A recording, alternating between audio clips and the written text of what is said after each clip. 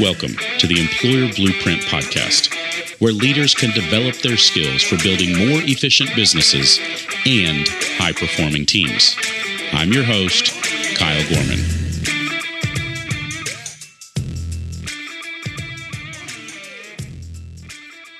We've talked before about the impact of having what I would call A players, but seeing C-level results. And before, it kind of broke this down and talking about the need for proper leadership and open communication and team accountability. I'm going to simplify this just a little bit more. Let me keep it really, really simple here. When you have A players, when you have an A team, but you're seeing C results, break it down to culture. That's the one simple word that we can put in place to help understand and identify why we are having that challenge is because of the culture. There is not a success culture in your environment. There is not a culture of team accountability. There is not a culture of us all being on the same page to reach a common goal. In an earlier episode, we broke that down even further and talked about open communication and team accountability. But I wanted to make sure we understood that ultimately what we're talking about here is culture. Now, here's why it's important for you to understand how important the culture is because you as the leader in the organization ultimately determine the culture, whether intentionally or unintentionally.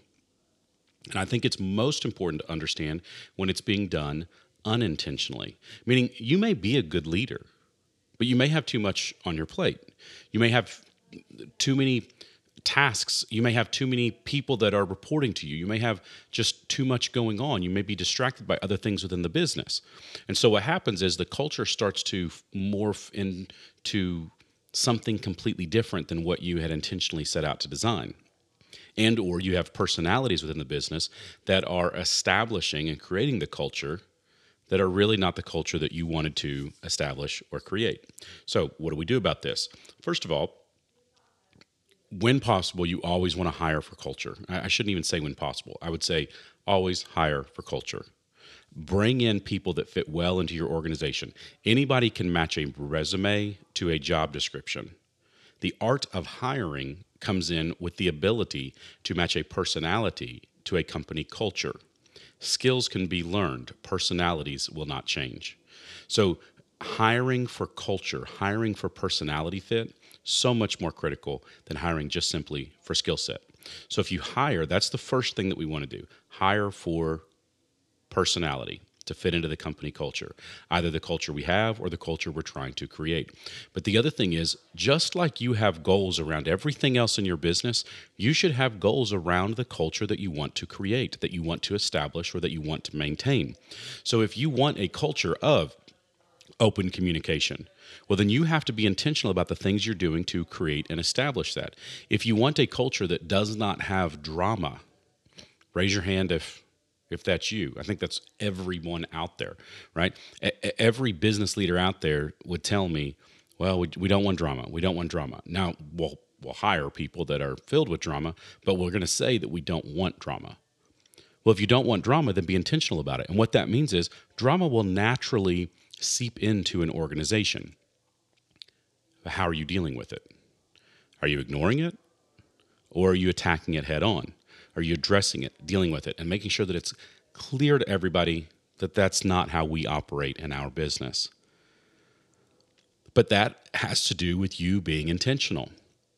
And so you have to understand the culture that you want to create or the culture that you're trying to maintain, and then you have to be intentional about those things. Otherwise, you're going to turn around in 6 months or 12 months, and you're going to recognize that certain aspects of a toxic culture have seeped into your organization that you never wanted there.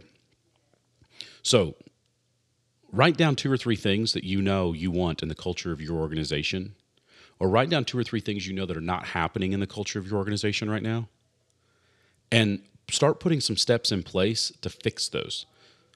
Think about the goals that you need. Think about the examples, the illustrations, things that have come up over the last few weeks or months that have fostered an unhealthy culture, or the things that have actually helped lead to the healthy culture that you do have that you want to maintain. And then you can determine how you replicate those issues, how you replicate those scenarios and those illustrations.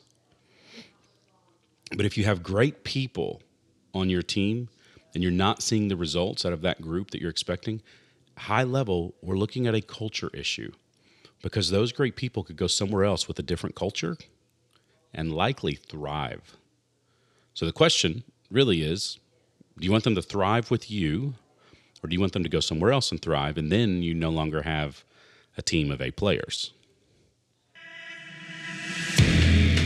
Thanks for joining me this week on the Employer Blueprint Podcast. Be sure to subscribe to the show to receive the latest episodes, and if you would like to connect with me directly with questions or topics you'd like to hear more about, you can find me on LinkedIn as Real Kyle Gorman. And until next time, make it a great day.